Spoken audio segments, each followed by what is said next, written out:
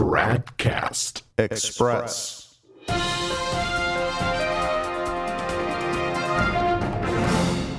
Tradcast Express, it's Tuesday, February 27th, 2018. Breaking news out of Rome, folks. In his weekly Monday Vatican column, Vatican journalist Andrea Gagliarducci reports that Francis is rumored to be working on a document against, you can't make this up, Neo-Pelagianism.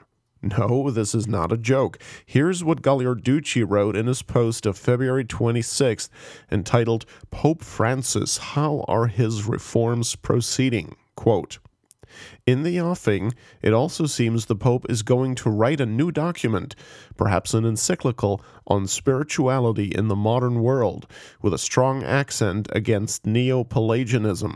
Unquote. Now, this is priceless. From the beginning, Francis has denounced what he claims is a resurgence of the heresy of Pelagianism. Now, that heresy is indeed a big problem in our day, but it's not what Francis thinks it is. For Francis, Pelagianism is basically the restorationist movements of the conservative Novus Ordos and the semi-traditionalists, like the indult groups such as the Fraternity of St. Peter and the Institute of Christ the King, and the resistance groups like the Society of St. Pius X. We know this because he's mentioned it several times throughout his fake pontificate. For example, on June 6, 2013, he met with the board of the Latin American and Caribbean Confederation of Religious Men and Women. Here is what he told them, quote, I share with you two concerns. One is the Pelagian current that there is in the Church at this moment. There are some restorationist groups. I know some. It fell upon me to receive them in Buenos Aires. And one feels as if one goes back 60 years before the council. One feels in 1940. An anecdote just to illustrate this, it is not to laugh at it, I took it with respect, but it concerns me.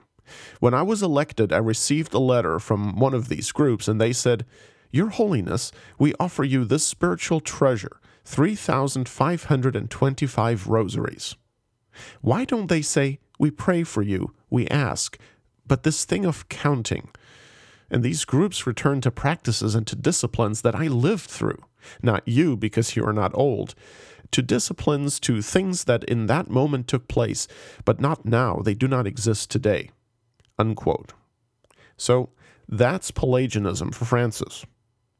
Then, also in 2013, while he was having fun at the Copacabana in Rio de Janeiro for World Youth Day, Francis talked to the leadership of the Council of Bishops' Conferences of Latin America and the Caribbean, and he spoke to them about temptations against missionary discipleship, including the following, quote, the Pelagian solution. This basically appears as a form of restorationism. In dealing with the Church's problems, a purely disciplinary solution is sought through the restoration of outdated manners and forms which, even on the cultural level, are no longer meaningful. In Latin America, it is usually to be found in small groups, in some new religious congregations, in exaggerated tendencies to doctrinal or disciplinary safety. Basically, it is static, although it is capable of inversion in a process of regression. It seeks to recover the lost past, unquote.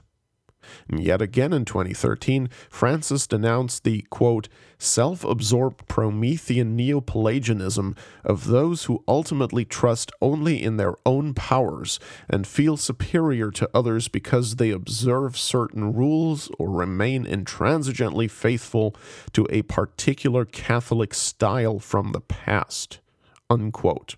And that's not from an interview or speech, by the way, but from a supposed magisterial document, namely from his Apostolic Exhortation, Evangelii Gaudium, number 94.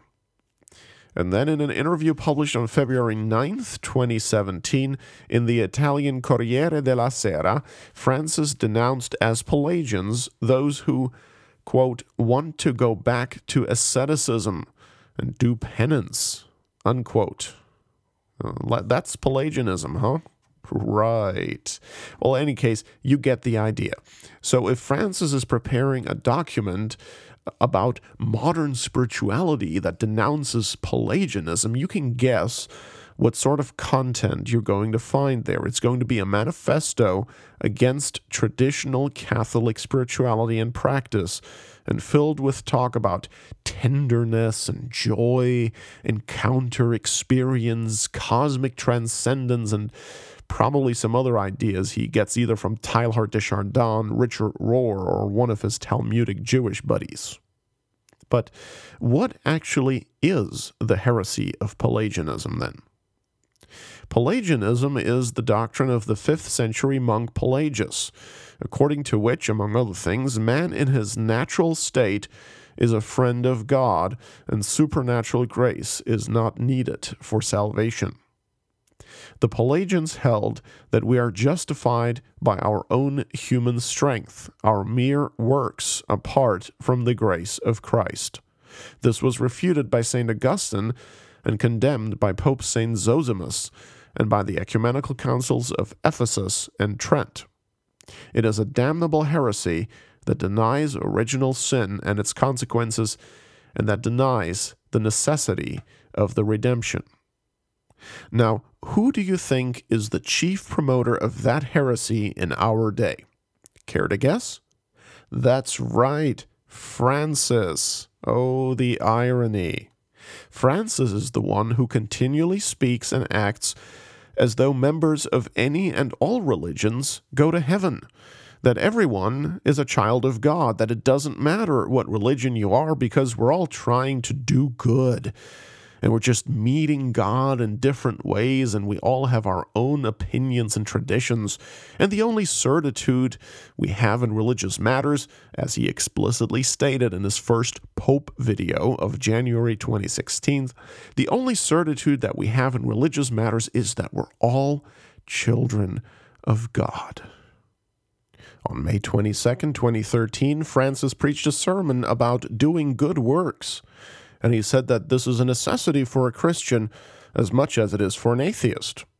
Well, that is true, but in typical modernist fashion, Francis failed to draw the crucial distinction between good works done from a purely natural motive, such as wanting to ease our neighbor's suffering for his own sake, and good works done from a supernatural motive, such as wanting to please God, wanting to merit heaven, or wanting to escape hell. Francis lumps it all together, denies original sin, and like a true Pelagian says, quote, "The root of this possibility of doing good that we all have is in creation. The Lord created us in his image and likeness, and we are the image of the Lord, and he does good, and all of us have this commandment at heart: do good and do not do evil. All of us. But Father, this is not Catholic. He cannot do good. Yes, he can. He must. Not can, must. Because he has this commandment within him." Unquote.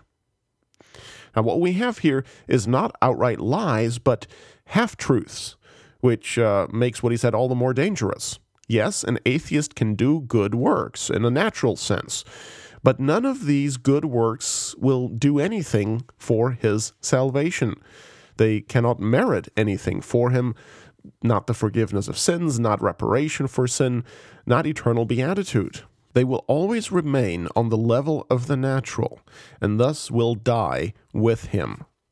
That is why we needed a Redeemer, a Savior, who merited the redemption for us and now dispenses to us supernatural grace, so that our works can be united to faith and hope and thus blossom into eternal life. Hebrews 11:6 says that without faith it is impossible to please God.